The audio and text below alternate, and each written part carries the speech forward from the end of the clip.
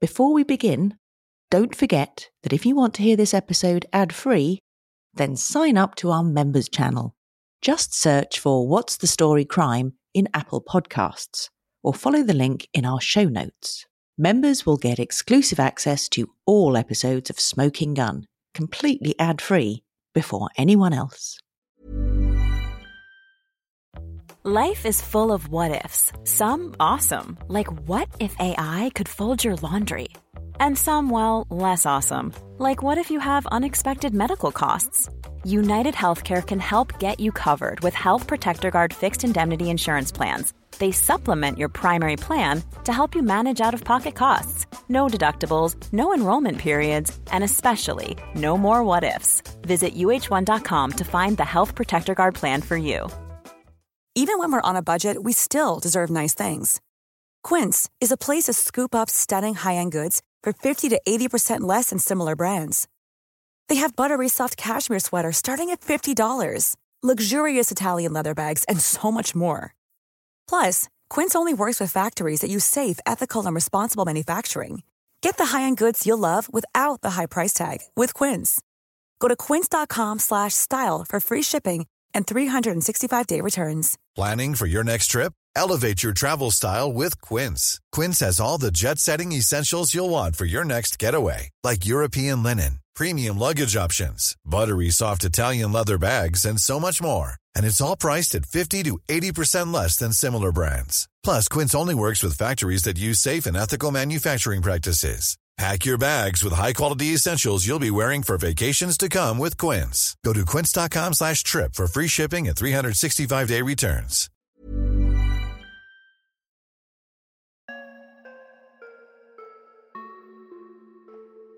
My name is Tracy Alexander, and I'm from Forensic Response UK. Welcome to the new podcast, which is part of our Smoking Gun series. I'm doing a short series of interviews, talking to colleagues that I've known for many years about various aspects of forensic investigation, about their specialisms, their experiences, and how we've worked together to solve crimes and hopefully aid families in very, very difficult circumstances. Today we've got Professor Dr. Fiona Wilcox, His Majesty's Senior Coroner for Inner West London.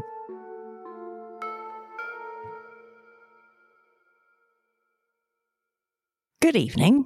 We don't often see each other in these rather quiet settings, but thanks for joining me. Could you start by telling everybody who you are? Good evening. I'm Fiona Wilcox. I'm the Senior Coroner for Inner West London.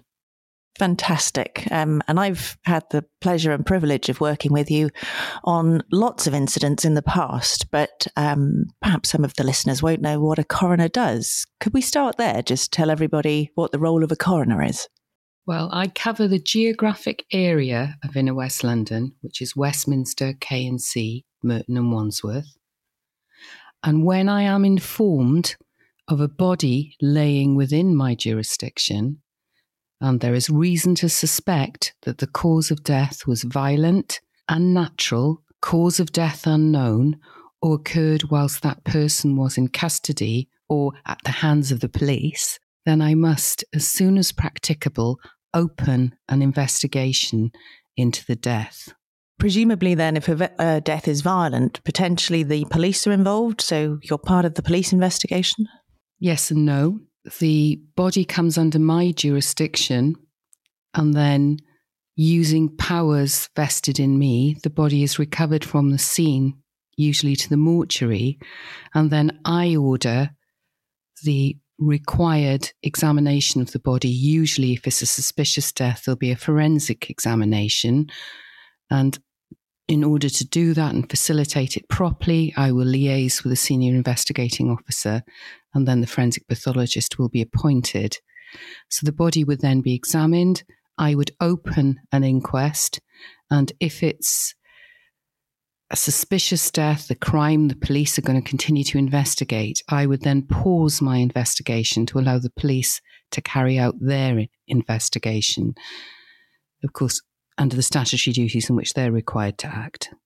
So you and I have worked together, with me being a crime scene manager, and that's usually one death at a time. But clearly, on some occasions, in a mass fatality incident, there are several deceased for us to deal with. And I think if you could set the scene for everybody, I try to convey to people that whatever my role is, mortuary coordinator, crime scene manager, I'm answerable to you. And obviously the senior investigating officer has a key part to play, but the coroner's role is the most senior, isn't it? It's the oldest judicial position. It's the most senior in terms of the UK legislative structure. Coroners have been around for an awful long time. Coroners have been around from at least the 1100s.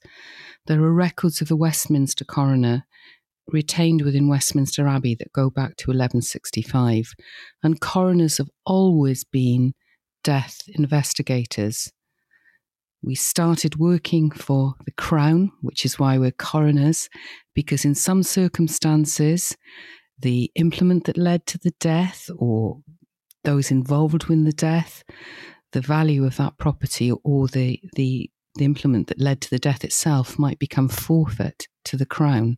So that's how we started. Obviously, things have changed an awful lot over the years, but we retain primacy in death investigation, and the actions of the police in relation to how the body is treated, where the body goes, how the body is examined, the purpose of that examination in establishing who was the person who has died, and how, when, and where the death came about. All of those matters come under the jurisdiction of the coroner.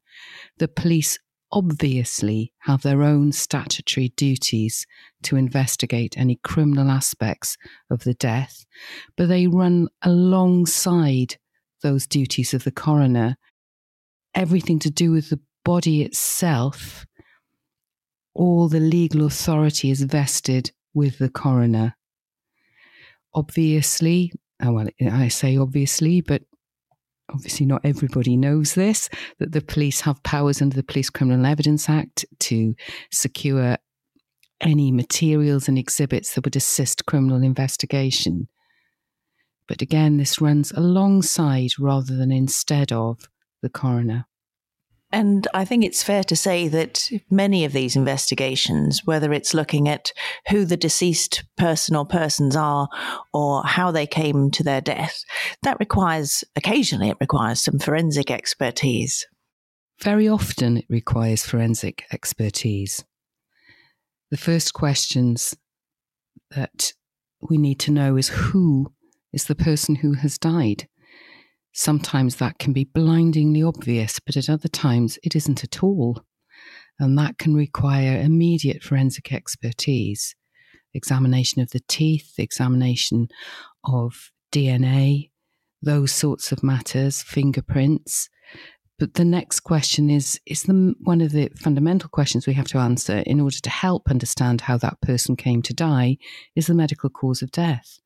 Again, that may seem blindingly obvious, a knife stuck through the chest, caught on CCTV with the 6 eyewitnesses, or it might not be obvious at all if you have found a body alone in an insecure place. And the cause of death can be really varied. It might be natural, it might be accidental, it might be because of some inflicted injury or third-party involvement. And all of this will require expert examination of the body, starting usually with pathological examination of the body, which can take various forms. You can start with x-rays and scans, and then external examination, then internal examination of the body. It may require toxicology to be taken. It may require histology to be taken. It may involve other experts if the remains are disrupted or burnt or of great age, such as forensic anthropologists or even forensic archaeologists. So forensic science is an absolute fundamental. It's one of the bedrocks in which I depend in order to investigate the death. Then we move on to other matters. The last time you and I worked together in an operational sense was Grenfell Tower, I think. We've collaborated on other projects since, but that was clearly huge in terms of the numbers of people that died and their loved ones, and we were treating that as a mass fatality, a disaster victim identification process. But you were still having to make up I say make up in the best possible way. You're having to invent and adapt some of the existing rules and protocols that we generally follow in order to fit the circumstances, to make sure that the families were first. I found it challenging, but I was hugely grateful that you'd had experience of those kinds of things before. Could you touch a little on some of those on the hoof decision-making processes? Well, obviously the scale of the incident and the disastrous nature of it, the fire itself, the devastation that wrought upon the deceased, but also upon the environment in which the deceased remains needed to be collected and returned to the mortuary in order for them to be identified and examined. So there were challenges at every phase. The role of the coroner in mass fatalities incident is to chair the Mass Fatalities Coordination Group. And this group is essentially a group of experts who meet regularly to update all aspects of the case, the number of the deceased, the sort of environmental challenges, the types of expertise that's going to be required in order to investigate the deaths properly. Other things like communications, finances, how to get access, all of these things need to be considered on a mass fatalities coordination group. And the coroner sits there as the chair because, as I intimated earlier, all the powers in relation to the recovery of the body, where the body is taken and how the body is examined, is vested with the coroner. So the coroner sits there, listens to the information, the evidence and the updates, and tries to make the best decisions in order to have a coordinated response. In Grenfell Tower, the environmental hazards were obvious. When I was first on scene, which was early afternoon of that fateful day, the tower was still absolutely ablaze. And I worked very closely with experts from the police to assist at every aspect of this, securing the scene, body recovery, bringing remains back to the mortuary, identification, forensic examination, and then release of the remains as soon as that could possibly be effected back to their loved ones. And we used established processes in which we'd all been trained. But of course, we had to adapt these processes to the hot situation. And I mean that both ways. Hot because it was hot, because the effect of the fire on the deceased and the pressure we were all under to achieve some calm for the bereaved to at least know that their loved one had been identified and found, but also the situation. And all of this rested on good communications between the team, having the right experts available, and then communicating with everyone who had a proper interest in the deaths, and most importantly, the bereaved. I think that the public outreach meetings that you had were hugely helpful, I hope, to the bereaved, but also from the forensic process, because people were willing to talk to you, to tell you about their loved ones when they still didn't know if maybe could they by any hope be still in a hospital somewhere. But I remember you telling me very early one morning that the evening before you'd had a meeting where somebody had said he was still looking for his aunt who had bangles on her arm, lots and lots of them. And it just I had an image in my mind straight away. I've seen a scan like that. I know that there is somebody that fits that. It's just all of those things fitting together with the science as well, isn't it? In order to get those people some sort of resolution, to tell them, sadly, there is no hope left, but at least they know as soon as we can possibly do it. Absolutely. And all of these pieces of information, these vital pieces of information that are collected from the family to get every detail about their loved one so that we can try and identify them amongst all the various remains that we sadly had to collect and bring back to the mortuary at Horseferry Road. So information from the family, a chance meeting like that, a chance comment then allowed us to identify that lady the very next day. And it was really good. And it really, I hope, helped that family. But it all rests, and I say this repeatedly, on communication, open and honest communication that's two-way, that's respectful, where you listen to people and are listened to. And that's the only thing that can work in something like this. I think it's fair to say that Grenfell wasn't the first major incident that you'd been in control of.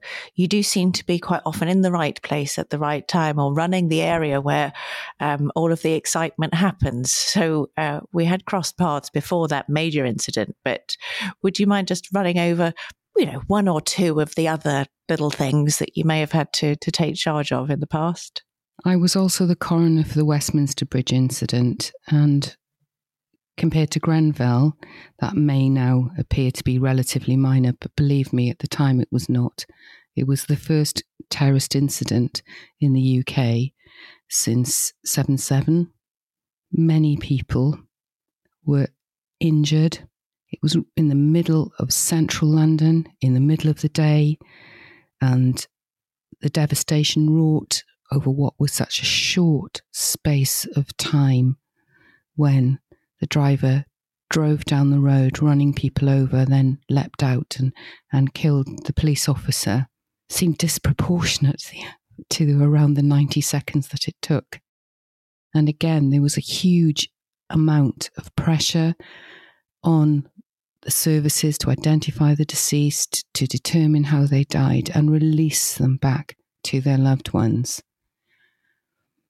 I'd learned a lot from the experience of other coroners, from Penny Schofield, the Sussex coroner, dealing with the aircraft incidents that she dealt with the New Zealand coroner, with the awful, appalling incidents that he had dealt with, Judge McLean, who's now sadly died.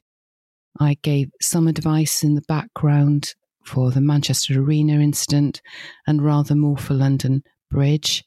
And I also have been involved in advising and assisting on international incidents. Well, it's the international work that I've been trying to inveigle your assistance over recent months.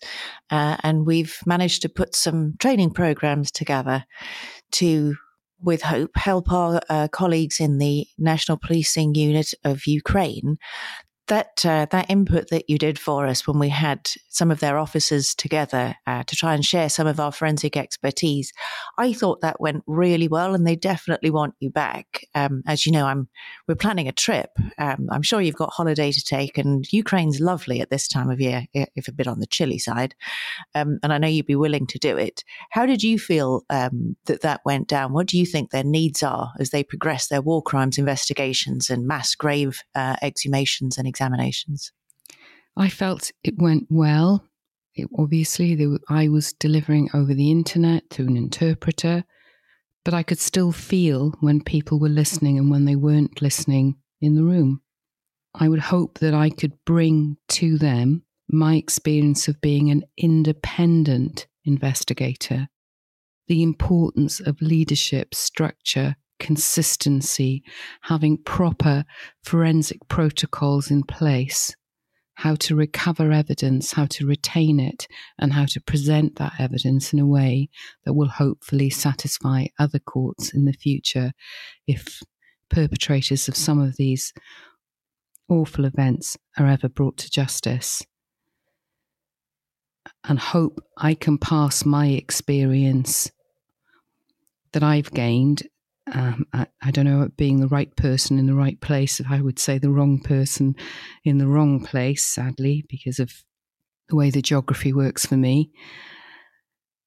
But that is experience that we can all build on if you can just pass on one grain of information that someone can hold, that they can then think about in their own context and their own incident. So it's one lesson and one thing they don't have to think about. They can then react to the dynamic situation that they will find themselves in, build on what we've done, learn more lessons, reflect that back, and hopefully together as an international community, we can improve all the time what we do in relation to the management of mass fatalities incidents.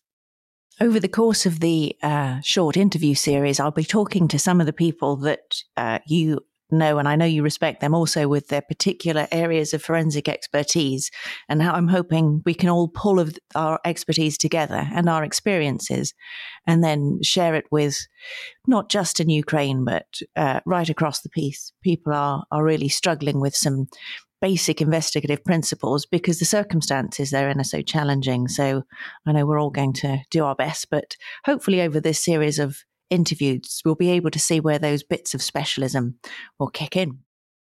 Are there any popular misconceptions about the role of the coroner? There are plenty about forensic investigators, and I blame the television because I know the people on Silent Witness are brilliant. I wish I was that thin. I wish I looked that good in a white suit. But I genuinely can't go to the crime scene, do the post-mortem, sleep with the senior investigating officer, comfort the victim. I can't do all of it in an hour.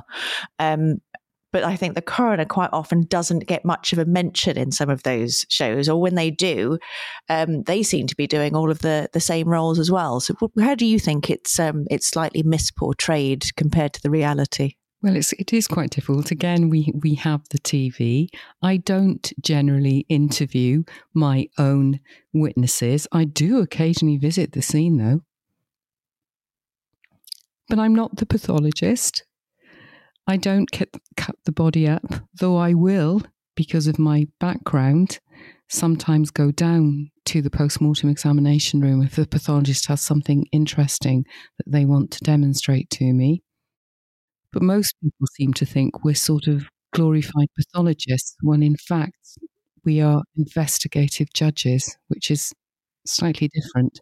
Because after I've run my investigation, and as long as the death remains violent, unnatural, cause of death unknown, or in detention or at the hands of the police, I then will sit in court in a court hearing known as an inquest, where I will call and examine the evidence, and either with or without the help of a jury, then record my conclusions as to who was the person who has died, how, when and where the death came about, the particulars to register the cause of death and the medical cause of death.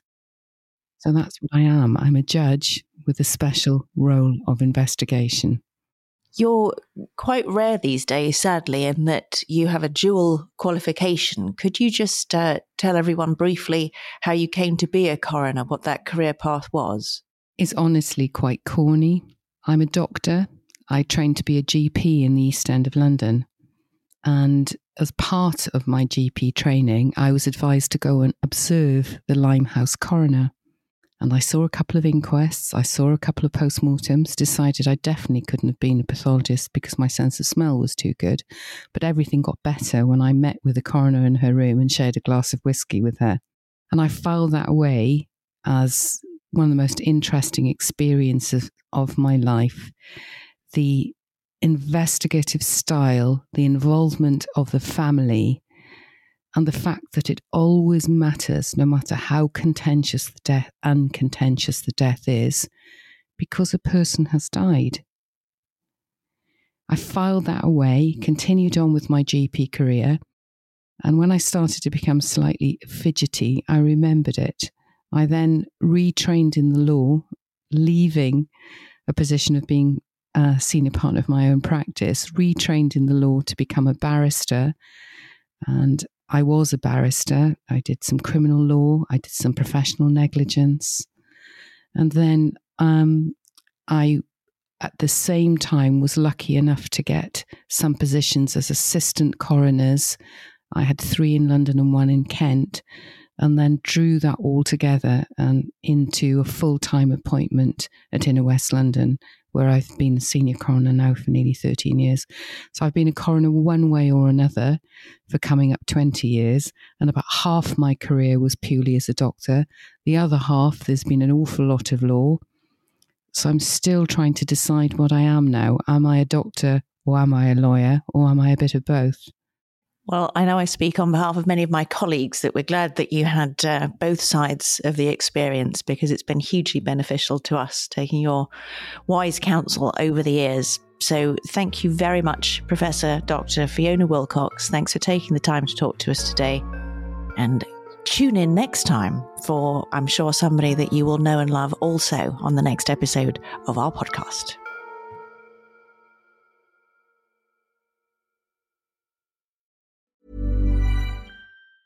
Hi, I'm Daniel, founder of Pretty Litter. Did you know cats tend to hide symptoms of sickness and pain? I learned this the hard way after losing my cat, Gingy. So I created Pretty Litter, a health monitoring litter that helps detect early signs of illness by changing colors, saving you money and potentially your cat's life. Pretty Litter is veterinarian developed, and it's the easiest way to keep tabs on your fur baby's health right at home. Go to prettylitter.com and use code ACAST for 20% off your first order and a free cat toy. Terms and conditions apply. See site for details. Planning for your next trip? Elevate your travel style with Quince. Quince has all the jet-setting essentials you'll want for your next getaway, like European linen, premium luggage options, buttery soft Italian leather bags, and so much more. And is all priced at 50 to 80% less than similar brands. Plus, Quince only works with factories that use safe and ethical manufacturing practices. Pack your bags with high-quality essentials you'll be wearing for vacations to come with Quince. Go to quince.com/pack for free shipping and 365-day returns. If you want to listen to all episodes right now, you can find them completely ad-free on our subscription channel, What's the Story? Crime. On there, you'll also get exclusive access to a whole bunch of bonus interviews led by me, where I speak to some of the most experienced and skilled forensic scientists from around the world and find out more about what they do. Those interviews are only available on What's the Story? Crime. There's also a whole range of brilliant true crime content, all made by the same team. You can check out The Missing, with more than 60 episodes all about long-term missing people, which invites you to try and help solve the case. You'll also find exclusive series like Jigsaw, true crime investigations like 900 Degrees, and incredible stories told over several parts.